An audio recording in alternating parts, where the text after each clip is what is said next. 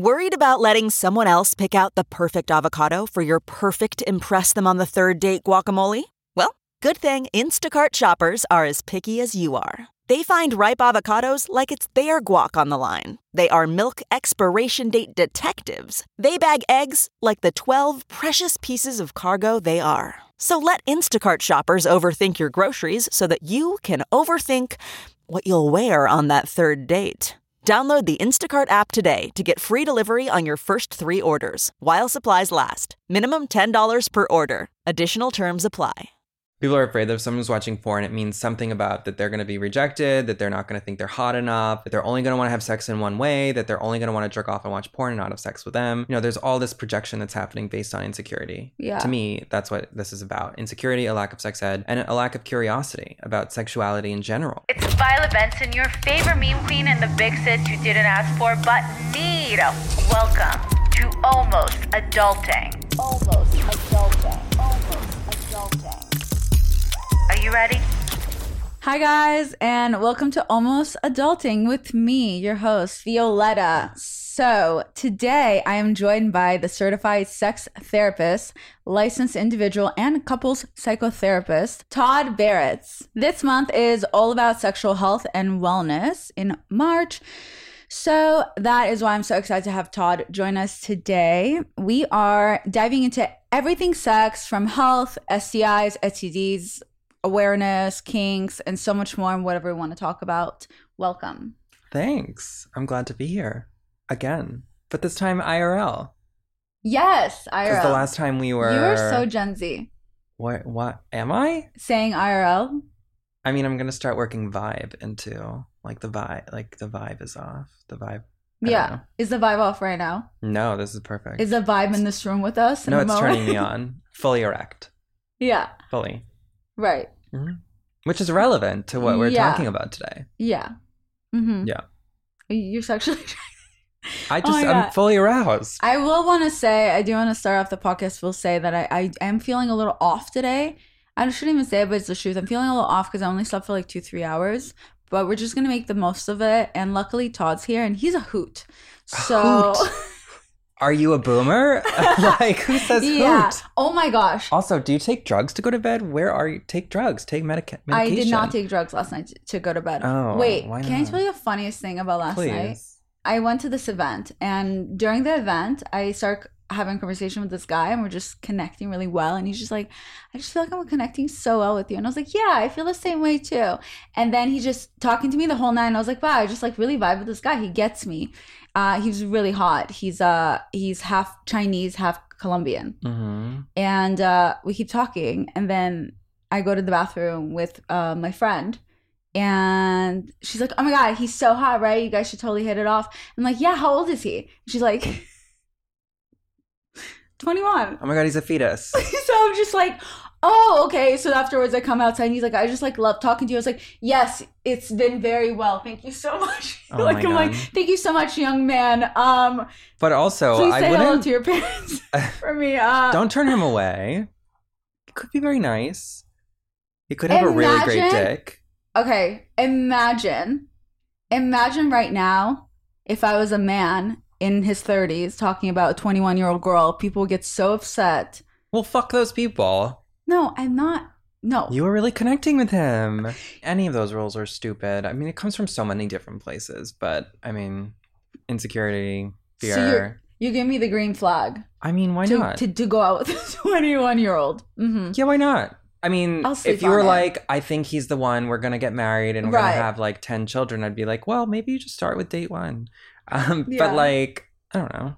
So you have a good time with somebody. Right. Because I think we think about relationships from this like, okay, are they the one? Are you going to get married? Is this going to go somewhere? Well, like, why can't a relationship? Like most people do. Especially when dating. And that's probably also what's behind your being like, well, he's 20. When I found out how old he was, I was disinterested. Which, like, same. I probably would have the same reaction. But also coming from a place of like, what am I going to do with them? Right. What are they looking for? Well, I can't take them seriously, like blah, blah, blah. Yeah, it made me uncomfortable, to be honest. Like afterwards, it was hard for me to talk to him. I ran into my friend Sophia and we had some things to hash out. So then I ended up kind of talking to her. So then he came to me and was like, oh, I'm going to go over there. I'm like, oh yeah, for sure. Yeah, I'll see you. And my brain was like, oh my God, stay away from me. Stay away from me. I was just mortified. 21 is a little young. Yeah, sure. Fine. Yeah. But I don't know. I mean, I do like younger guys, but that was a little too young for me. You know what I like about what you do and everything is that you're so encouraging with so many things that I think people disencourage. I like even when you talk about relationships and things like that, you always talk about how the whole bullshit of one person can't make you happy every single day and all that, because it's always like if they make you feel not right, then they're not the one. You're like, you always kind of say that's bullshit. No, this is bullshit. So I feel like it very much normalizes so many things that we see all over the internet that makes us feel bad about ourselves. Yeah, thanks. I mean, I try to just take a really non-judgmental approach to relationships and sex, just because from being a therapist and seeing individuals and couples, like life's much more complicated than some of the ways in which it's approached and discussed online and social and in just general culture. Yeah. So like I think what's more important is just hearing people's stories and encouraging them to do what makes them feel most comfortable, as opposed to being like, no, you shouldn't be doing that. You should only be doing this. Too young, too old, too fat, too skinny. You know, like all of these rules are ridiculous. Yeah. If they don't make you feel good about yourself and they're obsessed with you today and tomorrow, then like move on. And everybody's walking around with anxiety and shame because they're like, do this, don't do this, only when it's this, you know, all these fucking rules that are just like outrageous, idealistic, and unattainable, really. Right. Like when I talked to you about masturbating, we talk about everything. And then when I made a joke to you about how, you know, I watch whatever porn that I watch, and then afterwards, porn? Ew, I know. Oh my God. But then after when I masturbate, then I look at the porn and I feel kind of grossed out. Suddenly I'm like, oh, ew, what am I watching? And you said it's part of just how society trained us to feel shame with doing shame. Things like that. Yeah. How do you kind of get past that sexual shame? Just by talking about it? Yeah, well, I mean, this is a lot of the work that I do with my clients in terms of, because every single person has sexual shame. Like I have sexual shame and I'm a literal sex therapist. Like everyone has sexual issues, kind of like relational issues. Well, because you're perfect. Yeah. But we knew this. But how do you get past it? I mean, it's one of those things where it's like you don't necessarily get fully past it. I mean, people rarely want to identify with the word shame. Yeah. But I think people need to find a word that works and admit to themselves that to some extent they feel shame about how they express themselves or who they're expressing themselves with or the kinks that they like or fetishes that they're enjoying. And it might not be huge, but it's kind of one of those things that people are constantly working through because we live in a world that is really shamey. So like our environment really impacts the way that we function sexually, relationally, emotionally, and in every which way. So, you know, you work through shame by becoming aware of where it comes from, why it's there, what you're ashamed about, and then real life experiences sexually with yourself, masturbating, where you give yourself permission to enjoy the pleasure that you're seeking or the partners that you're having sex with. Yeah. And then over time it dissipates, but it's always kind of there. There are always some pieces and then you're like, wait a minute, no. And then you have to correct yourself. You say, this is fine that I'm watching porn. Like you might have that moment and then after you're like, no, this is fine. Right. This is totally fine. Yeah. And it doesn't impact you like maybe it did 20 years ago. What's the number one question that you always get from all of your patients? They're all variations of the same question. How do I have this X conversation? So how do I talk to my partner about kink? How do I talk to somebody about this? People don't know how to initiate conversations about sex. And it's not that they don't know how to initiate conversations, which is what I find so interesting. Like people have conversations all day with strangers at the store. Like people can talk about often sometimes really hard relational issues. But when it comes to sex, people are just like, shut down. They don't know how to start a conversation. They lose all their capacities for relational skills of communication or empathy or niceness or humor. Yeah. And they're like, I don't know how to do it. I'm like, well, it's a conversation. Well, then we start talking about shame and fear and rejection because that's when sex is about way more than just like getting a good sex ed. Sex is relational. And that's what happens. That's what shame is about. It is about a lack of education, but it's also about a lack of relational education in terms of how sex is a relational dynamic, even with a stranger, right? There's another person there. Even sometimes we could say if you're by yourself in your room, the relational dynamics, the emotional dynamics of sex, and the cultural dynamics of sex are still impacting you, even if you're masturbating by yourself watching porn, right? Right. As you're saying, you feel shame after you masturbate. I'm just like, oh, what am I watching? Right. But those thoughts you learned from culture, your environment, your parents. And so that still impacts you when no one else is in the room. So we work through some of that stuff and, there's a lot there. It becomes mostly a discussion about relationships at that point when people are like, how do I talk about this? Right. So how do you feel safe to share things that you're into, whether it's with your friends or with a partner? Yeah. It's about safety, but it's also about power. And people don't talk about power at all. It's about power, right? Because if you're having sex with somebody or not having sex with them or wanting to talk about a kink, that's a preference, right? It's a need. And this is also another problem with sex is that it's thought of it's just sex, but it's not. Like if I can only come on my back and I'm like fucking somebody standing up and I know that I'm not going to come, there is a lack of power I'm feeling to say, I need to lay down. This is what I need in order to get off, right? So it's a discussion about power. And most people don't identify with feeling powerless. So instead, I phrase it as, you lose connection to yourself, right? So you lose connection to the ability to say, hey, can I lay down? It's more comfortable. I usually phrase it like that. So you lose connection to yourself. And that's a place of powerlessness, right? Where you're self-negating in order to be liked, not to elicit rejection, to feel less shame because you think you should be able to come in all sorts of different positions, whatever. Yeah. So we talk about the role of power in relational dynamics and what it's like to reveal yourself. So to really put yourself out there, because sex is like literally one of the most vulnerable things we can do in a relational context. Yeah. So like saying this is what I need is really hard for people because the communication underneath that is really letting yourself out. And a lot of times the partner in the moment probably doesn't process how hard it is maybe for their partner to express their feelings. So let's say if someone goes, no one knows. Oh, I can only come from head, not from sex. That's weird. Oh my God. Why would you don't say that? I know I'm saying, but you're saying the other person will say that. The other person will actually say, weird. That's weird. And then you suddenly think, holy shit, I shouldn't have said anything. And then because your partner didn't realize. Some people are terrible. Well, no, it's not that. I think a lot of times in general, nothing is weird, by the way. Anybody who's listening, if you want to come from head or from a toilet paper roll, I think that's fucking awesome. Like, there's nothing weird, but I think a lot of times people don't understand. Yeah, but I think a lot of people don't understand sometimes the words that they're saying, or when it's just a conversation, they just make a comment like, "Oh, that's really weird," or "I don't like what." Oh my God. And then you're like, "Holy shit!" Okay, has someone said that to you? No. Okay, good. I mean, that's the thing though, is like oftentimes, like when I have these conversations with clients, I always say like, just so you know, I've never had a conversation, and I don't mean to totally disagree with you. Maybe you have a different experience, but I've not encouraged someone to have a sexual conversation with somebody and it gone like totally horrible. Like usually most of the time, if people have conversations, people are receptive and they're like, oh, this is what you like. And then they're like, let's do that. So like, I think that's the fear, right? You described it as fear, but then I asked you, like, has that ever happened? And you're like, no, that's actually that's things that I've heard from guys that I've interviewed and my guy friends that I've spoke to. That they say something and then the girl, their partner will say, because a lot of times it's a one night stand or someone they barely know. So it's just they're not thinking, is this person opening up to me? Is this person trying to show their power? They're thinking, huh? No, that's weird. I don't like that. Yeah, well, that's a problem. Totally, but I think in general, that's a normal thing. That lacks empathy. But it's also okay if you're not okay with other people's, what they're into. Like, totally, for example, but don't say it's weird. Just say, for example, I was dating someone where I said, I like when guys go down me. He's like, that's not really my thing. I'm like, okay, then you're not my thing. That's a problem, yeah. What? But that's his preference. Right. But also, it's important to understand that if your preferences are so limiting in terms of the pleasure you're able to give someone else, then that could be a problem for you in your relationships. Yeah. Because oral sex feels really good.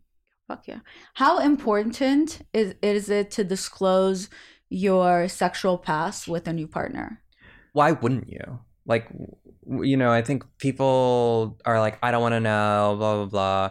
And that's like not disclosing your relational past. Are you talking about just about the number of sexual partners? Or are you talking about if someone has had any STDs or STIs?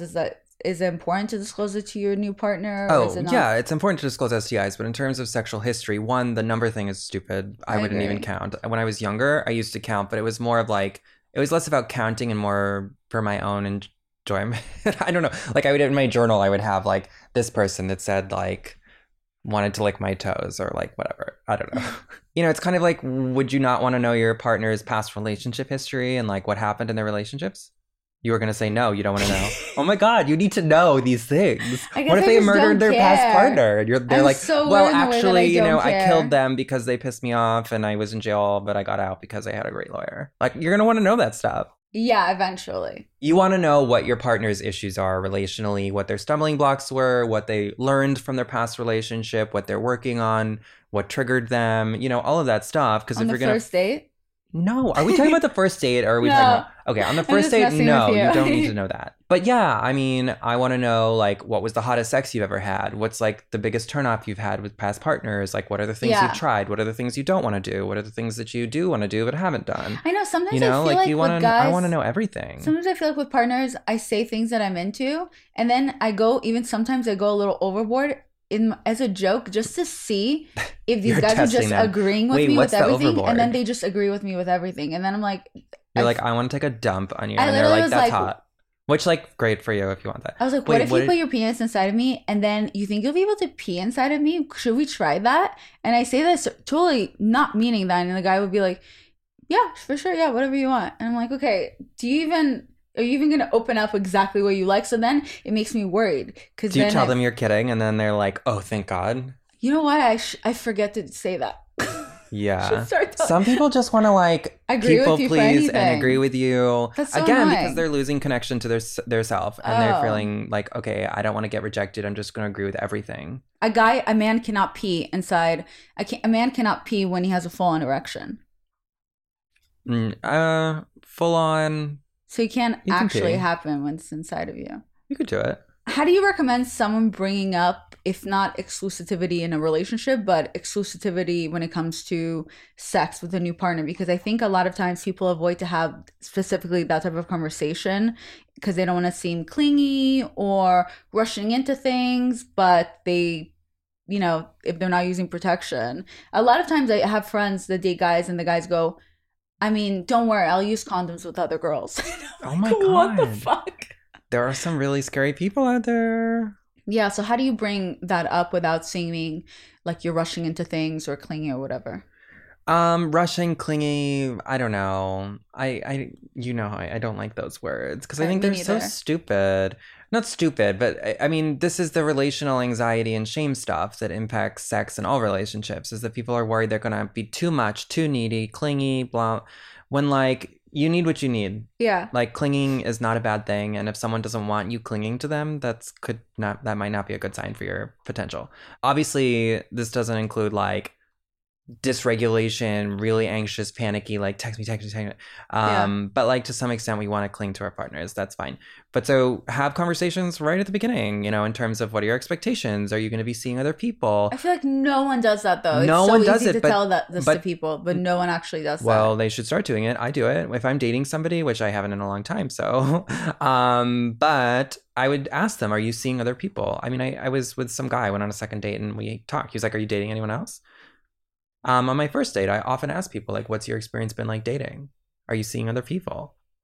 I mean, we're all adults. Like, I mean, I'm not investing in a fantasy that I'm literally the only person on the planet and they have never had sex with anybody else. They would never go on. I mean, people are hooking up. I like them pure. I'm kidding. Yeah, I want a virgin. No. I mean, we don't want to live in fantasy land. So you want to talk about it right from the beginning, because if you can talk about anything from the beginning, you know, a year into your relationship, it's not going to feel like you're, I don't know, going to commit murder by asking them a simple question about what they like sexually or about jealousy or anything like that. I do think there's a disconnect, which is interesting because a lot of people disagree with how I view sex and how I approach it, where I don't sleep with someone unless I decide to be exclusive with them. It's just my thing because I know emotionally it's better for me. I think the disconnect comes as where if people are grown up enough to be having sex with people they barely know and all that, it is so baffling to me and confusing that then they don't have the same maturity to then to have the conversation. Are you sleeping with anyone else? All that. So then I think if you're uncomfortable with that, then why are you putting then yourself in situations where you're just fucking people and then praying every night for the best that you're not going to get something or they're not sleeping with someone else? Yeah. I mean, it's fear. That's one of the reasons that I'd rather just, you know. And so they withhold themselves. It's a confusing thing and it can be really connective and it can really break down barriers to talk about your dating experience and to be real and open. I mean, you don't want to be fake and pretend. When it comes to sexual chemistry, how important is it to have it with a partner? Do you think it's something that you have to just automatically have with someone, or is it something that potentially you can build? I don't know about this. I'm constantly thinking about this myself too, just as I've been single and dating and having sex with people. I'm like, is it there? Is it not there? What's going on? First, I'll say though, like working with couples, like it's really interesting because I see really functional and healthy relationships and they don't have sex with each other. Yeah. They're open. They're totally fine with it. They have sex with other people and they're great. Then I see people that don't have sex with each other. They're not open and they're totally fine with that. Then I see people that don't have sex with each other and they're like crying. So like every person and every couple is going to be different in terms of how much sex plays a role in their relationship. That's not sexual chemistry. Right. But even with like people in relationships that don't have any sexual chemistry, they're not having sex and they're fine with it. Some are not. I'm just saying like the presence of sex, you know, is going to depend on each person. But in terms of sexual chemistry, I don't know. I mean, I think it can be built, but the challenge is people have to be really open and communicative and try. And that's the problem, is that sometimes if people are hooking up with somebody and they do once and they're like, it wasn't there, they don't try again and they're not going to have a big in-depth conversation about it and it'll end. It's weird. It's I think crazy. What's most important is attraction. Right. And if you're attracted to somebody and not just like, well, like objectively, I think they're attractive, but I'm not sexually attracted. There's a difference. Like if you're able to sexualize somebody and you're attracted to them, I think you can work together on building chemistry, especially if you're like emotionally connected to them and you're like, I want a relationship. This is something worth working on. For sure, there are times where people can work on it and it's like, nope, not there, not happening. But like, I think attraction is more important. I do see couples where they're like, I meet first, the way that works is I meet with a couple first and then I meet with them individually. And when I do the individual sessions, sometimes I'll hear from the partner, I'm actually not attracted to them. And I'm like, that's a big fucking problem, because if you're not able to sexualize or feel attraction for a partner, chemistry is not like, don't even talk about chemistry. But you have to be attracted to them. And I don't mean like, it really depends. Like a lot of this is, the answer is, I know people want like the answer for everything when something happens, but like, it really depends. For some people, the lack of attraction is like lack of attraction, period, end of sentence. For other people, they're not attracted to their partner because they've, you know, decompensated to a place that's unattractive. They started, I don't know, doing something that's that they're turned off by their partner, but they're not necessarily losing attraction. Yeah. And then sometimes people are just like, I'm not attracted to my partner whatsoever. Like it's just, I'm not into them. That's how do you work on getting it back? Well, like I was saying, if it's a relational dynamic, like if there's a structure to the relationship where like, I don't know, in a lot of straight relationships and the woman is doing like absolutely everything and the guy comes home and like just expects things, that can be a quick way to decrease attraction and can be a big turnoff. So sometimes the turnoff is more of a relational thing that can be fixed. And then other times it's not. So it really depends on what's happening in the relationship. I feel like people that I've been out with normally, because I'm pretty picky, I've always had chemistry with. And it was the first time ever recently where someone was good on paper and he was attractive and I liked everything he does, and then he leaned over to kiss me, maybe because I wasn't ready and normally it felt too rushed for me, but he kissed me and my eyes were just open and I was just thinking, what the fuck? And then he tried to kiss me again and again. I just was not loving it. What weren't you into? It was weird. The kiss, I just wasn't feeling it. It was, I don't know. The kiss sucked. I didn't like kissing him. And then the next day he came over to hang out with me again. And I just, maybe because he was putting himself on me, so I didn't feel like I really knew him. So then when he would, grab me to try to kiss me, I remember I literally rolled my eyes when he tried to kiss me again. I just kind of put him back. I'm like, I just feel like we don't really know each other, right? This feels weird, right? Yeah. Oh, I did that, I guess. I was like, this feels weird, right? Did you say that? Well, because he kissed you and you're like, this is weird. Well, because I said I don't like rushing into things, and it's almost felt that he wasn't listening. That's a turn off. I kept saying, I don't kiss on the first date. I have to get to know someone. I have to have an emotional connection. And it feels that so that might not be paying attention to you don't even get to do the chemistry part because he's violating your boundaries. Yes. I have but a hard this is time what I with mean boundaries. about the relational dynamic. Maybe it would have gone differently if he was like not trying to kiss you after you told him not to kiss you. Yeah, exactly. Your true. problem. If he gave me a chance to get to know him emotional level, then I would probably be more attracted to him. Yeah. But that turned me off, and after that, I was just so turned off. Which is important. I mean, for some people, they do need to have an emotional connection with someone before they can even sexualize them. So that's what I mean, but it always depends. That's me. Yeah. I'm not I don't have a type. So whoever I'm always drawn to, attracted to, it just has to do with just who they are as a person, or usually they have a trait about them that I admire, and that makes me really attracted to them. The comfort of your favorite seat is now your comfy car selling command center, thanks to Carvana. It doesn't get any better than this. Your favorite seat's the best spot in the house. Make it even better by entering your license plate or VIN and getting a real offer in minutes. There really is no place like home. And speaking of home, Carvana will pick up your car from yours after you finalize your offer. Visit Carvana.com or download the app and sell your car from your comfy place. What makes a life a good one? Is it the adventure you have? Or the friends you find along the way? Maybe it's pursuing your passion while striving to protect, defend, and save what you believe in every single day. So what makes a life a good one? In the Coast Guard, we think it's all of the above and more. But you'll have to find out for yourself. Visit gocoastguard.com to learn more. Yeah, that's what I mean about the relational parts. Yeah. I'm having similar experience. Like I have casual sex with someone and then I'm like, I don't even know you. It's hard for me to like beyond the physical. Like, I think you look hot. Like, that doesn't really get me that far anymore. Like, I need to know who they are, what they do, like their personality in order to start sexualizing somebody in a way that feels like really erotic beyond like, okay, they have a great dick or they're really hot. Like, you know, and so I've just become like recently like, okay, do I need to like go on a million dates with somebody first, or should it be there at the beginning? Is it you know, I think for everyone it's really different. I think that's comforting to hear, especially from someone who does it for a living, to know that even you're confused or you have all these questions. I think it is really nice to hear.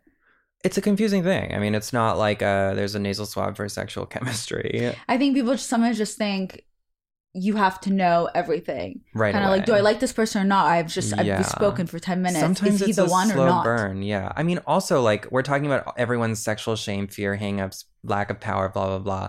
Like in that context, it might be hard for you to have chemistry. People can be really inhibited if they feel shame, anxious about being rejected, etc. So like if you're anxious while you're having sex, or if you're worried about being rejected or any of those things, which most people are, it's going to be hard to be uninhibited.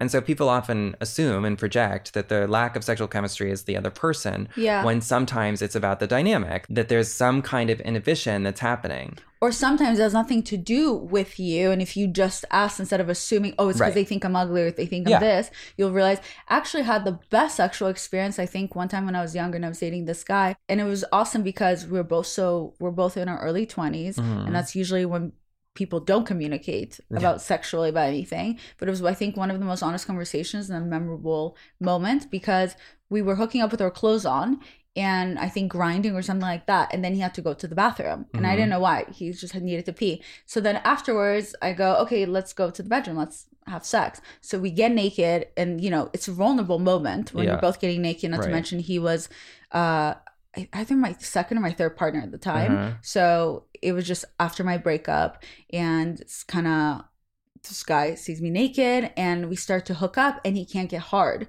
So then I try to help him to get hard. And no matter what I do, he can't get hard. And I remember it made me feel so bad about myself. And I just sat and he goes, no, I'm sorry. And I'm like, and I just sat up and I go, okay, I'm so sorry. Is it me? Like, are you not attracted to me? I'm sorry. And it was just, I felt so uncomfortable. And he looked at me and he goes, can I be honest with you? And I go, yeah, what is it? What's going on? He goes, you're so fucking hot. Then we were hooking up and we were grinding with our clothes on. I came in my pants. I was about to say he definitely came in. And I felt so embarrassed. And I went to the bathroom to clean myself up and I just can't get hard that fast afterwards. But I didn't want to say anything. I just felt so embarrassed. I didn't want you to make fun of me for that. And I was just like, are you joking? That's so nice. Yeah, that's and really he goes, sweet. Are you serious? And I go, that is so hot. You were so turned on by me that you came in your pants. Are you joking? You're like, say no more. I just came less. too. Say less. Like, say less.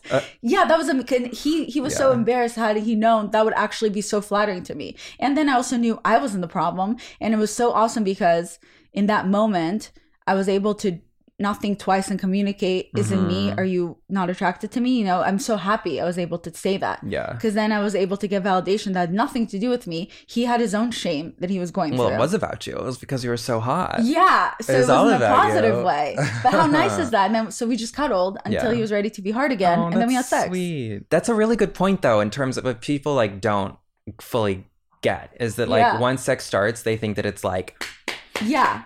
When like sometimes it's helpful to pause, cuddle, kiss, talk, and restart. Like if you lose an erection or if you stop getting aroused or if you're tired or if you just want to stop because it's painful or whatever, like stop. Yeah. Like take breaks. It's not like it doesn't have to be a straight line. Like you can pause and then it can be really hot and arousing to talk or connect or just look at each other or play a fucking board game. I don't know. And then you can go back to it.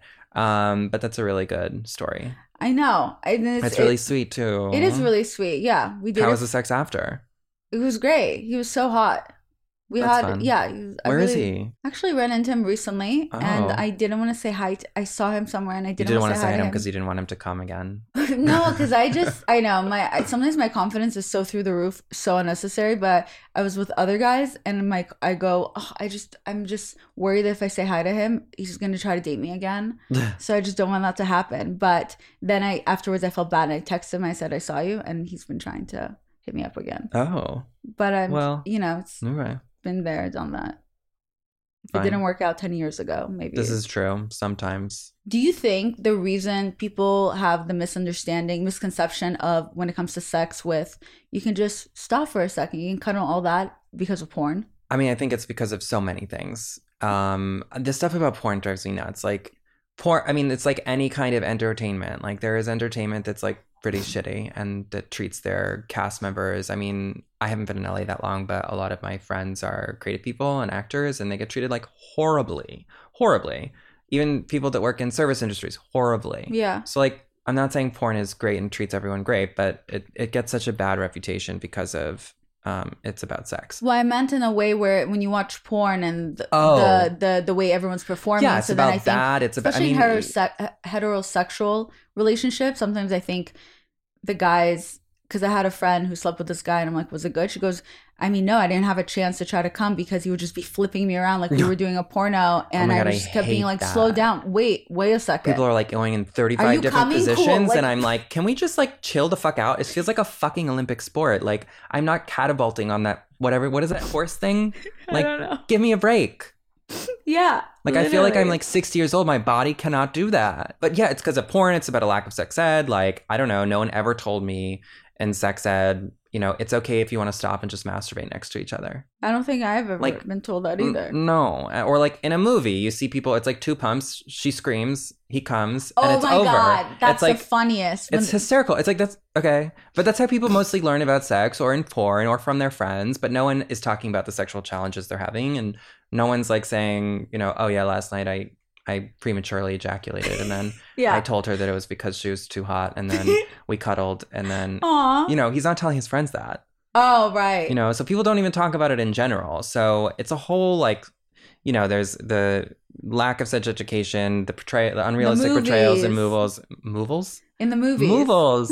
In movies, That's you know, true. and culture, and your friends, your environment, blah, blah, blah. And it also depends on where you live. If you live in a culture like outside of the States that's mostly focused on straight sex, getting married, and having kids, it's not necessarily focused on pleasure. Yeah. So then people think about sex as just penetration for procreation in the context of a marriage, blah, blah, blah. Right. Not like, pause, slow down. I know. The movies and porn just has ruined everything sometimes with sex with, I guess maybe when you're younger. Now I think people are just open on pleasuring their partners, at least people that I meet. I think so. But I feel like when I was younger, the guy would be rubbing my leg here, thinking that's where my clitoris is, and be like, did you come?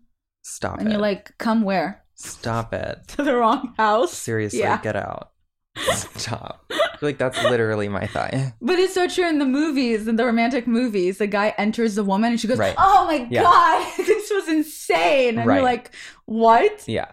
You don't see him like touching her clitoris, or no lube is being applied. They're not stopping. It's like literally 1 or 2 pumps. And he just enters her and she orgasms and 7 times. Scream. Yeah. And then you're like, what's wrong with me? And that's the thing. A lot of women don't even realize that there's a very high percentage for women who don't orgasm from their vagina. The majority hole. of people don't have vaginal orgasms. Yeah. Some of my vagina hole? Is that what you just call it? Vaginal hole? I don't know. Vagina entry? What do you call it? Whatever you want. I want to use your language. No. Vagina hole. That's what we're calling it. Don't use my language. I've got to use your language. I mean, a lot of guys can't come through penetration either. What? Many people can't come through penetration. I can't come through penetration, whether I'm being fucked or fucking. Like, it's not going to happen. Really? Did you not know this? I don't recall. No, I didn't think so. No, I don't think so. Yeah. You don't listen to anything I say. Most of the time, no. Do you not know about my sex life and how I have sex and all the details of it? Usually when you're talking, I just So like look at you weird. because you're so attractive, and I'm like, he's Right. beautiful. Our kids You're just would having be multiple amazing. orgasms. Literally, You're yeah, welcome. yeah. No, a lot of men can't. And what's interesting, especially with some of the straight couples that I see, is like both partners are like, penetration isn't my jam, but they're still nonetheless like fucking. And I'm like, why don't you just masturbate with each other, or like give each other oral sex, or do other things? And they're like, oh, okay. My ex couldn't come from head. That's the only thing. I mean, everyone's different. Some people can't come through head, but also it's like, for me, it's about the friction and the tightness and the momentum. Like, I can't get off if I'm having to move my body and like thrust. Like, it's just too much work.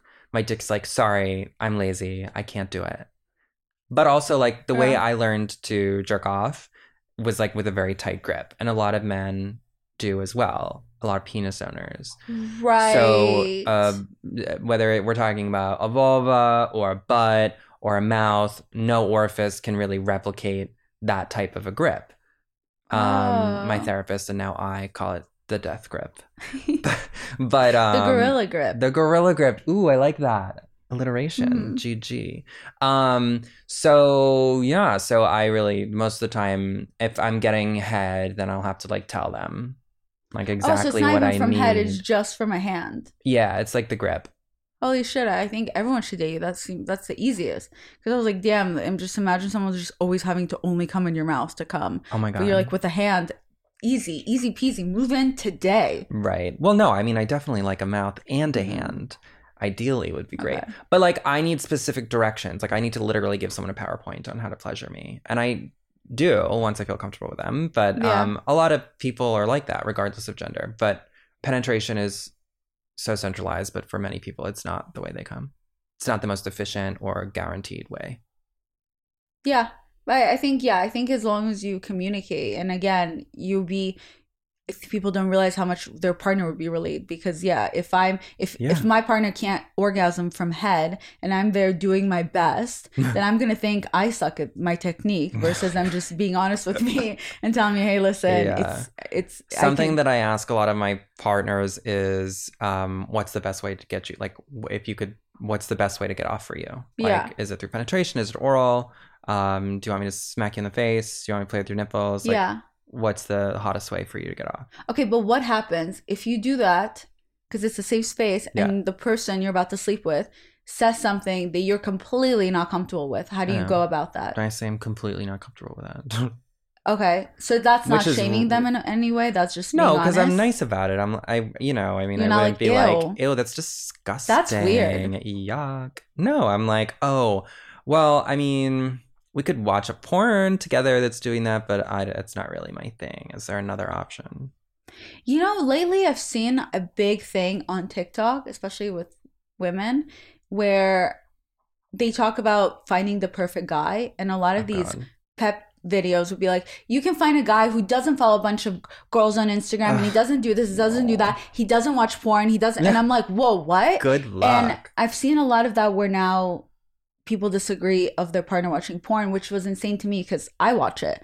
But I tried to understand. And actually, one of the guys I dated, I think last year, we weren't sleeping together yet when we never got there. But I remember when I made a joke about porn, he kind of, without realizing, in a way shamed me, being like, oh, I don't really watch porn. That's so, he said that's weird. That's so weird. I don't really, he didn't realize it's in the conversation. So then I'm like, oh yeah, okay, cool. In my brain, I'm like, okay, delete all my search history. Yeah. Cause I masturbate all the time, especially cause I'm not sexually active. Yeah. But it was interesting to suddenly get that from a guy, cause I'm so used to seeing on TikTok from women not wanting their partner to watch porn. And then him as a guy, I could feel that it made him almost uncomfortable that I masturbate to porn and that I watch porn. So what's up with that? With people being, I don't know. I wonder why he said that. Not just him. In general, is that actually? Do you think it's realistic to expect your partner to not watch porn? I mean, I would say no, but like, I don't know. If someone was like, "This is really important to me," I'd be like, "Okay." For me, it's not. I think, billions of people watch porn. Yeah. But it's like, okay, so what are the assumptions behind that people are making about others who watch porn? Maybe it's a jealousy thing or feeling that they're attracted to the people they're masturbating to. Yeah, but I think it also comes from a lot of fear. Yeah. People are afraid that if someone is watching porn, which I don't know anybody who has these thoughts, but I guess they're out there. People are afraid that if someone's watching porn, it means something about that they're going to be rejected, that they're not going to think they're hot enough, that they're only going to want to have sex in one way, that they're only going to want to jerk off and watch porn and not have sex with them. There's all this projection that's happening based on insecurity. Yeah. To me, that's what this is about. Insecurity, a lack of sex ed, and a lack of curiosity about sexuality in general, right? The expectation that my partner should only be fantasizing, thinking about masturbating to me. It's like you do not own your partner's sexuality, and that's completely unhealthy to think that you should control and have certain expectations for how your partner experiences their sexuality when they're alone masturbating. But I actually, when I like my partner or someone new that I'm talking to, I look for porn for then guys that look like them, and I fantasize about the person I'm talking to. And a lot of times I've talked to other people that do the same thing, whether it's about a girl or a boy. Yeah. Where it's the porn is, even if whatever porn you're watching, it's to get you off, but you're thinking about the person you're interested in. It's not about the actual porn. It's not like if I see the porn and the guy has a huge schlong and then my partner has a way smaller one, I'm like, oh, that's weird. Oh my God. That's weird. Oh. Ew. Yeah, I mean, it's same with like TV. If I'm watching reality TV shows about people that are like, I don't know, doing whatever, it doesn't mean that I want that. Yeah. It just means I'm bored and I'm looking for entertainment. Exactly. So people are writing their own story into other people's behavior. You're and it's right. a real problem. It's not even about sex, but insecurity. it's specifically about sex because there's so much sexual stigma and horrible sex phobic shit out there. I think it's pretty bad. About control or just, you're right, being scared that will this person not be attracted to me then and stuff like that. And it comes from, I think a lot of times we project our own fears onto other people, and that's where it comes from. You shouldn't do this, you shouldn't do that. Right. People don't want to take responsibility. And I don't think they're even aware that they're triggered, especially about sex. Sex is very triggering for people. And like, I'll post something about sex, especially about masturbating. I'll say, like, this happened recently. I made a video. I was like, masturbate whenever the fuck you want. Like, it's always great. And of course, everyone's like, but what about when people are doing it until they're like dead or they're going to prison because they can't stop masturbating? They're going to prison because they can't. I don't know who the fuck these people are, but people are really triggered, and they're like, what about the worst case scenario? Are triggered about porn. Majorly triggered about porn, but really about anything sexual. That if you say something about like, all sexual kinks are great, I've gotten comments like, what about rape? What about incest? And I'm like, come on. Like, I'm not talking about obviously these extreme, abusive, horrible, toxic, mistreating others type of kinks. Like, this is not what I'm talking about. But people are majorly triggered because they've felt unsafe, because they've been abused, because they have no education, because they've not even registered that they're fearful. Like, it's like, it's a lot. The thing is, the people who get triggered are normally not, most of the time, are not the people that were abused by something specific. I don't know. Because I will tell you, from people who have been, let's say, molested, from whether I'm speaking from experience or have friends that has happened to, it will subconsciously make us more drawn to specific type of porn that we would be shamed for because of something that happened that was triggering in our childhood. So I know from anyone that's actually had something triggering like that, it would accidentally make us be into a certain type of porn that would obviously make us feel ashamed for being into it. But then, so then the people who get triggered it's usually people get triggered on behalf of us. How they actually asked us, we would be like, mind your own business, because we actually do watch that porn. Yeah, I mean, it's a whole variety of reasons, but it's a lot of triggering. People are really freaked out by sex. It's sexual fear, and it's projection. I think it does come from, but it's not something they're registering, which is a little scary. Is there then a point where watching too much porn is too much, or it's never too much? I mean, when is it detrimental?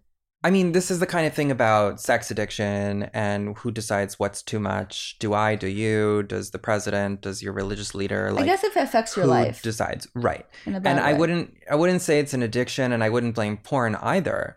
I would be more curious about how is it impacting your life, and why is it that you're doing something that's impacting your life in this way? It just happens to be about sex, but it's not about sex. You know, people are masturbating and watching porn for 10 hours a day. It's not about porn. It's not about masturbation. It's something that they're self-soothing through porn and masturbation. Self-soothing. I like and that. So I want to know more about that. I'm not going to say, well, porn's the problem because they're watching. Porn isn't the fucking problem. The problem is, why are they spending 10, 12 hours, which, by the way, I don't know anyone that masturbates for 10 hours. But, you know, what is going on that they're so anxious that they're checking out of their life, and they happen to be checking out through sex? Right, versus a different habit. Yeah, and I would say it's compulsive. I wouldn't say it's addictive. I use the words compulsive, impulsive, you know, these things. Right. Because sex is such a political thing, and it's such a cultural thing. You know, the idea of too much, too little, too often is a subjective experience that people are trying to objectify, like come up with objective guidelines and boundaries for other people's self-expression. Yeah. And that's, again, rooted in sexual fear and just bullshit. But if it's creating major dysfunction, again, I don't focus on sex or porn. I focus on what's going on. Like, what's your story? What's going on in your life? Why are you doing this for 23 hours per day and ending up in jail? You know, what's up? What's up with? I mean, these are the comments I get. What about people that like go to jail and ruin their lives because they're watching porn? I'm like, I don't know who told you that on Instagram. These comments. No, I know the person, but that's because they're projecting because. Yeah, it's always a projection. It has something to do with them where I want to control my partner. That you know, when you're just always need to know where your partner is or with your partner who they're following on Instagram. All that comes from insecurities and fear. That's what goes back to, you know, how much do you want to know about your partner's sexual history? People that don't want to know, they're afraid. Oh. They're insecure and they're fearful. But the more you know about your partner's sexual history, the more you're able to please them and have a safe sexual relationship with them. Right? Yeah, I like knowing, I guess, the partners. I think I just don't care about, a lot of people get so curious about the exes or why they broke up and then they compare to the ex. For me, I'm always like, that's the past. I'm just focusing on me. So I guess maybe I'm too extreme in a way where I just don't ask anything. I'm so focused on us in the present. Well, you're really good at asking questions, so... That's you should true. Just bring them down here on this couch and you should be like, so, you're do going to you tell mind me if I record about this? your sexual relationship. Don't mind him. He's just going to be here watching you. Yeah, Is the lighting good? Okay. Yeah, I just do this with every new partner. Okay, let's start.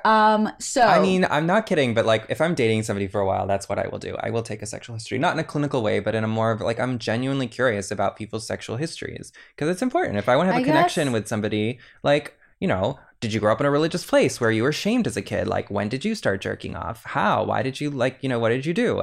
I just find it genuinely interesting, but it's also really pertinent information to our sexual connection. So let's talk about kinks. How early do you recommend discussing kinks and desires in the bedroom? CarMax is putting peace of mind back in car shopping by putting you in the driver's seat to find a ride that's right for you. Because at CarMax, we believe you shouldn't just settle for a car. You should love your car. That's why every car we sell is CarMax certified quality, so you can be sure with upfront pricing that's the same for every customer. So don't settle. Find love at first drive and start shopping now at CarMax.com. CarMax, the way car buying should be. Okay, picture this. It's Friday afternoon when a thought hits you. I can spend another weekend doing the same old whatever, or I can hop into my all-new Hyundai Santa Fe and hit the road. With available H-Track all-wheel drive and 3-row seating, my whole family can head deep into the wild. Conquer the weekend in the all-new Hyundai Santa Fe. Visit HyundaiUSA.com or call 562-314-4603 for more details. Hyundai, there's joy in every journey. I recommend talking about everything right away. Kinks, fetishes, right away, preferences, turn-ons, in the bedroom, or on the first date? Whenever you feel most comfortable. I mean, it's also very different depending on your identity, gender, etc. Right. I mean, like many queer people talk about sex right away. Many straight people talk about sex 2 years into their relationship. Well, what if your kinks are some things that you know people would shame you for? You've been shamed for before, so now you really don't feel safe opening up. Well, so for those people, I would say I'm sorry that you were shamed for that. No kink is bad. Kinks to me are like seasoning, spice, like it's a benefit if someone has some kink. It's not to say it's not a benefit if someone's more vanilla, but like I think people really need to start practicing feeling empowered and, this is something special I like, right? It's just because it's about sex that people are like, oh no, they're going to think I'm weird, reject, blah, blah, blah. But if there's something specific that you need sexually, whether that's a position or a specific kink, this is something to tell your partners right away. It's kind of like if you're going to go over someone's house for dinner and they're like, I'm cooking steak and you don't eat steak. Right. You're going to be like, I don't eat meat. Or are you going to go and like pretend to eat it? Or if you have an allergy to peanuts and they're making something with peanut sauce. I would hope, like, yeah. You're going to be like, okay, I have like an issue with peanuts, but I love salmon. But, you kind of would tell them your nutrition. That's why when you go to a restaurant, they're like, any allergies? Yeah. Sex is no different from food, but people often are not stigmatizing and feeling shame. Actually, I shouldn't say this, but because they do about food, but it's totally different. Okay, so then if you were speaking about the opening up, then how soon do you think someone should be open about if they have a child? Do you think it should be on the first day, on the second day, before they meet up? Again, I think it's a personal preference. If you're looking to develop a real connection with somebody and you're looking for a relationship, I would share all parts of yourself. You have a kid, you have parents, you have a family. You think it should be before the date? I feel like it should be. Yeah, why not? I mean, why would you be hiding? I mean, if you're just looking for casual sex, then you don't need to. Dating. You can give them a fake name. Like it doesn't matter. Yeah. But yeah, if you're dating somebody, I would disclose your family status for sure. What about someone that has an STD that's forever, like herpes? Tell them right up front. Right. But like some herpes. people are scared that. But the reality is with herpes, like if you're on Valtraxer and the transmission rate is decreased to like 0.01. It's very, very small. Yeah. Which is still a percentage, but like, that's the reality. But, I think when it comes down to it, you really want to get comfortable with your kinks, STIs, if you have them, all of this stuff that, you just learned they were bad or toxic or harmful to others. And they aren't necessarily. But I think people do have a lot of shame around that, especially because people lack the education on it, even though now there's a pretty high percentage in big cities when it comes to herpes, different types of strains of herpes. And I think that the estimates are like 30%, but that is really fucking low. No, it's like 70, 80%. For one, it's everybody, literally everybody. That you can have in your blood. My mother has it. But years ago, when I was younger, I think when it opened my eyes was when one of my friends, we were just hanging out, and I made some herpes joke. Oh, at least it's not herpes. And then my friend goes, that's not cool. Like, it's not funny. She goes, and then that's when she told me that her partner, the guy she's dating, has general herpes, but he doesn't have outbreaks. And when he does, then they don't sleep together. Mm-hmm. And she educated me on that. And I felt bad because at that point, I haven't met anyone that actually had general herpes. And it was interesting also because she doesn't have that. And it opened my eyes on how we have these type of conversations where we make certain jokes that, other people, it shames other people, and then they never feel comfortable opening up on it. And I forget at what point I've talked about with a sex therapist about herpes, but I got so many DMs from a lot of women being thankful that we had this discussion because they feel so much shame with opening up to a partner that they have that even if they don't have outbreaks. The fact that people online didn't know what HPV is. Yeah. How are they going to be understanding about herpes when it's a simple Google search? I mean, people have a lot to learn about STIs, about sexuality. I mean, and the way that culture and our environment impacts how we think about them and the values we have. Yeah. I mean, it's a problem. But I think it's important for people to understand that these things are more common than they think, and that herpes is not a deal breaker. And normal, and actually not as harmful to our bodies as I think most people's fear would suggest they are. Yeah, I think a child is way more of a deal breaker than herpes. For you? For a lot of people. I don't know. I dated somebody with kids. I didn't care. But I can see how it would be for other people. Yeah. I personally don't care. For me, it would be. Yeah. I can't see myself dating someone with a child. Okay. I want to have my own. Sure. With them. With you. Yeah. With us. I thought you told me that you were pregnant already. Yeah, I'm pregnant. Was no that just sex, a like ploy Virgin to get Mary. me over here? Yeah. I would love to get pregnant right now. Yeah. Me too. What should you do if someone accidentally judges you or shames you for a kink or tells you that's not for you? How do you move on from that? Well, then the question becomes like, how necessary is this kink for you? Like, do you Right. need it? Or, you know what, that's more of a fetish, but still some kinks aren't fetishes, but still fundamental to how someone gets turned on or aroused. What's the difference? A fetish is like, I need to have this, or I'm, you know, it's not going to be enjoyable. A kink is like, this is something that I enjoy, but I don't need to do it all the time. Oh, I didn't know that. Yeah.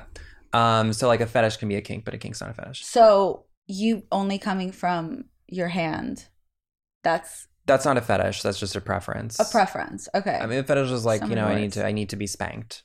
Right. In Or I order need to be fully choked to come. Otherwise, doesn't feel fun. Got it. But yeah, it depends like how central it is to how you get aroused and experience pleasure. And also how kind and compassionate your partner is. I mean, if like the example I always use, if like my partner wants to go to baseball games and I'm like, I hate sports. Except for tennis, I like tennis. But I don't want to go to a baseball game. But like if I was dating somebody and they're like, it would mean a lot to me to go, I'd be like, okay, fine, I'll go with you like once a month. So then like, you know, you want to be with a partner who's really like game for most things. Obviously have preferences, and if you don't want to do something, say it. But like we want to do things for our partner. Yeah. Like if we don't want to go to the baseball game, I will go once in a while to appease you, whatever. So it really just depends. Doesn't it just mean then some people are just not sexually compatible for, because I think, or it could be about that, a lack of compatibility with partners. Right. Like, so I see many couples where one person wants their partner to be more dom, and the other person is like, I don't want to dom you. Yeah. And I'm like, okay, well, can we see what we can get here?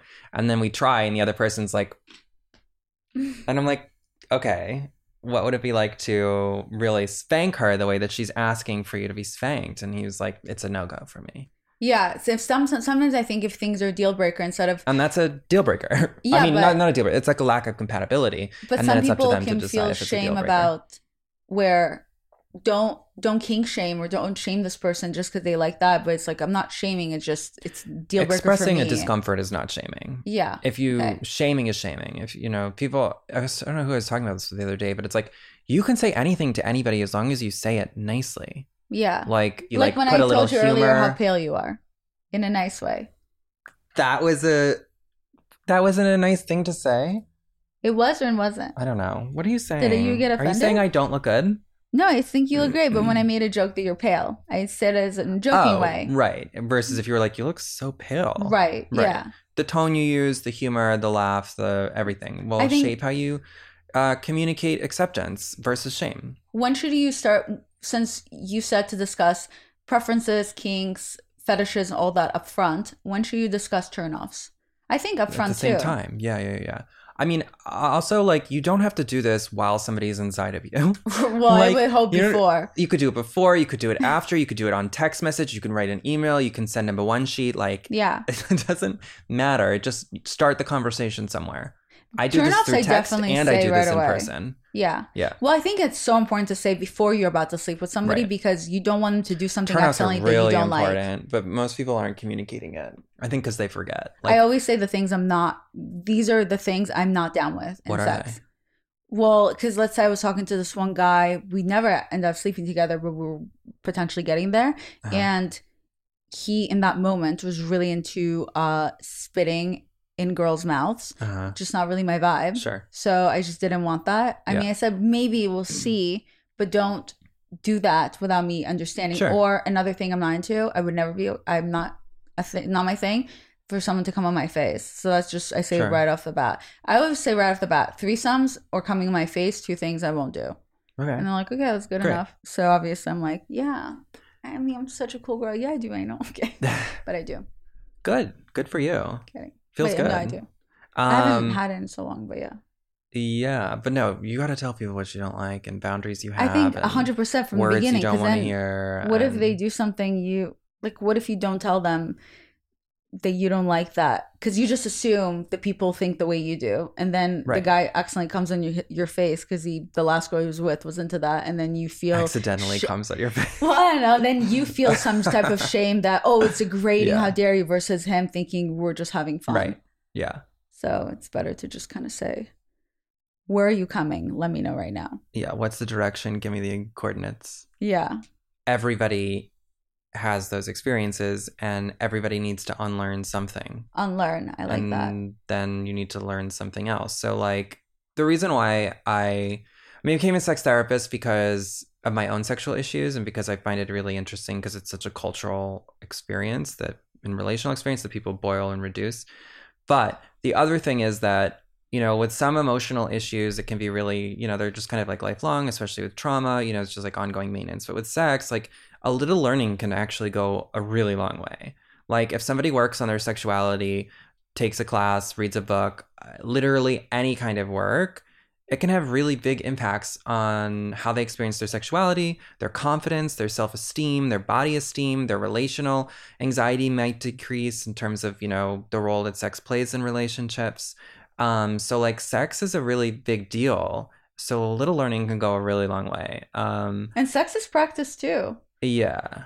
It's a skill. I mean, I think there are some people, very small percentage of people that are what I call sexual naturals that are just like really competent and like powerful. And you, literally. Me. I'm just talking about you, the one person in this world. It's a skill. So like if you're never having sex, you can't just start having sex being an expert. You know, you're not going to be like super talented like dance or cooking or anything. Like you have to practice, and sometimes people can only become skilled if they're practicing with one person. Sometimes they need to practice with multiple people. Everybody's going to be different. How do you think one can practice to learn to feel empowered as a sexual person? Well, like I said, I mean, people have to unlearn a lot of stuff, and then they have to practice having sex while putting themselves out there, talking about kinks, and having the experience like you described with that guy who was like, no, it's not you. Like having the experience where your anxieties are decreased and comforted. And these experiences need to be with other people. And the same thing goes with any other kind of life challenge, is that we need to learn new insights, and then we have to practice applying those new insights in the world during sex, where we can actually be affirmed for the thing we think we're going to be rejected for. And then we need to have those experiences over and over and over. And eventually it forms a new system of values and beliefs, from self-confidence to affirmation and validation. But it's about learning and practicing and really being patient with yourself. But I think it's also about first getting comfortable with your own body sexually, because how can you expect other people to give you an orgasm if you don't know what makes you orgasm? Yeah, I mean, people really practice through masturbation. No, but that's why I think there's some shame even to this day with women when it comes to masturbating, when in reality... Well, for sure, women are not encouraged to experience pleasure. Men are, but... Literally, if I post a video just having a conversation about masturbation, I get definitely shame in the comments from people calling me or the person I'm interviewing a whore and all that, or being run ridiculous. Through, when in reality, masturbation is a really huge part of sexual health. Yeah, but it's like guys can do it all the time, but women, God forbid. God forbid, why do you need to pleasure yourself? It's terrible. About me and my manhood. Like 1950? Literally. So I think that's one thing that a lot of women need to understand, to remove unlearn the shame for masturbating, and to, I think, understand your body better before you get in front of a partner. Because also being naked with one another, that's so vulnerable. And I think that's another thing that people forget. It's as that's why I like sexting. It makes me feel good about my body. Sexting? Yeah. I do. I like sexting too. But also with masturbation, like, you learn your body. You learn what you like. The pressure, the rhythm, the positions. Like, you learn what you need to experience arousal, pleasure, and orgasm. You know, so the question of like, what turns you on? How do you turn yourself on? Yeah. You know, there are important things to know. So then when you're with somebody, you can say, this is exactly how I like it. Please do that. I like also how in this conversation I've seen on your Instagram, how you make a point to say that it's never, quote unquote, just sex, and that people shouldn't speak like that. Why do you think that's kind of a dangerous train of thought? Well, because of, what I'm saying about sex is relational. Sex is about a lack of education. Sex is about cultural stuff. That sex is not just about a genital or an orgasm or any kind of biological thing. Everything sex is natural. You know, it's not. Like, we're born with like zero values about sex. We learn these things. We learn how to shame ourselves. We learn how to shame other people. And that shame and relational anxiety shapes our sexuality way more than just having a genital.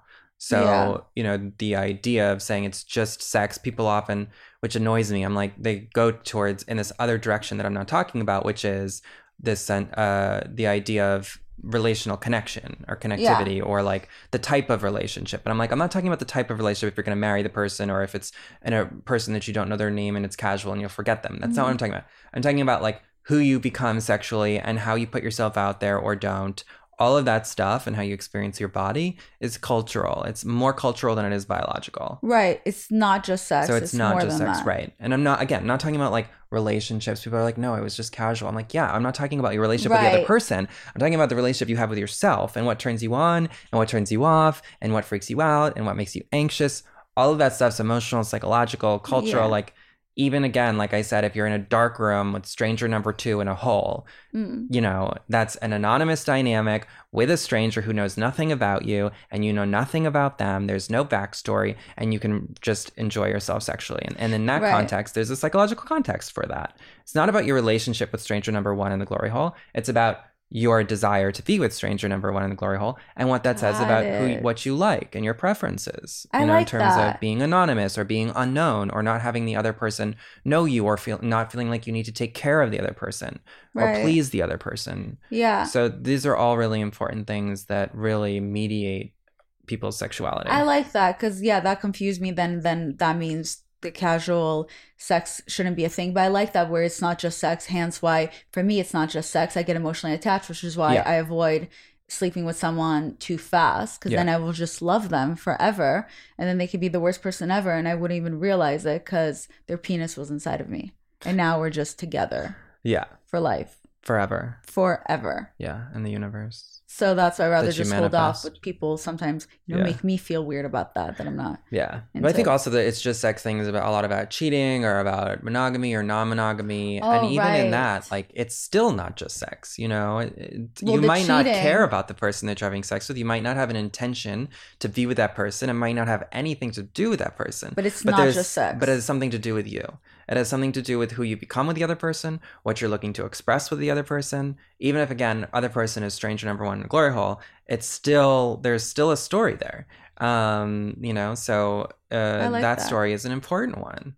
So in an ideal world, what would you say, what does sexual education in schools look like? Well, this is the thing often that I get a little frustrated with, even on social media and just in general, is that people think about sex ed as, you know, which is true about biological things and genitals and boundaries and stuff like that. But what's often left out is what I was just saying, the relational and emotional components of sex ed. Because sex is not just saying, okay, masturbation is great, or you can talk to your partners about kink. It's about, okay, what happens when you don't? What comes up for you? Who do you become? And what are the anxieties you have? And what are the relational components of that? So again, even with a stranger, it's highly relational. So there has to, I really wish there was more of a component about the psychological and relational dynamics in partnered sex, because that's often what mediates how people express themselves. You know, it's one thing to have information and education, but applying that education and information in a relational context is about history. It's about growing up. You know, it's about your parents. It's about the world you live in. It's about your gender. It's about your identity, you know, your race, your sexual orientation. I mean, it's about literally everything. So sex education has to be much more than just information and education. It has to be a real kind of 360 approach to relationships too. Right. No, that's so interesting. I feel like you taught me a lot today because we went into this and I thought it would just be about sex, but it wasn't just about sex. It's not just sex. But I like that. I like that a lot because it just taught me that just how we all have different love languages and different childhood trauma and with how we express our love and stuff like that. It's not just with that, it's also in sex. Like you just helped me understand how much more broader sex is and how you're right. When you're cheating, it's not just sex. It comes from the power dynamic of how it makes them feel with this other person. Yeah. And if you're going to the glory hole and it's anonymous, or you're only having casual sex where you don't want to know the person's name, where is that coming from for you? That you can only do that. And not that you shouldn't do that, but it's just as a story. But but then I think when people understand that, it kind of helps you better understand yourself. And this helped me right now because I thought I was only learning about myself when it came to my love languages and my childhood trauma, how I grew up with my father. But now I get to explore this other venue, and hopefully everyone else listening, where it comes to also your sexual preferences and things, what you're into, or even, you know, the fact that I need to wait to sleep with someone. It's not just sex, because I get emotionally attached. It took me forever to understand that. So this has been very educational and helpful for me. So I'm glad. Thank you. Yeah, we've come full circle. Is there anything else I didn't ask you that you want to add? No, I think we covered a lot. Bless. You did a good job. Where can people find you? On Instagram at Your Diag Nonsense. Yeah. So Diag, D-I-A-G, and then nonsense. And I will also put in my description, so definitely find him. Yeah. Or my website at toddsbaratz.com. toddsbaratz.com obviously will be in my description too. Okay, wonderful. Well, thank you so much for coming on. Thanks, Phil. Thanks for having me. Yeah. And it's been a pleasure. It's been a real sexual pleasure for me as well. Fully aroused. Yeah. I came an hour ago. I'm so flattered. Thank you so much for telling me. You're just so hot. I couldn't help myself. Thank you. Mm-hmm. I should call him. Yeah, I would call him. Thank you guys so much for listening to another beautiful Almost Adulting episode. I hope you have a beautiful weekend. Don't forget to subscribe if you're not for whatever reason. Make sure to follow Todd and leave me a 5-star review if you enjoyed this episode. Love you. Bye.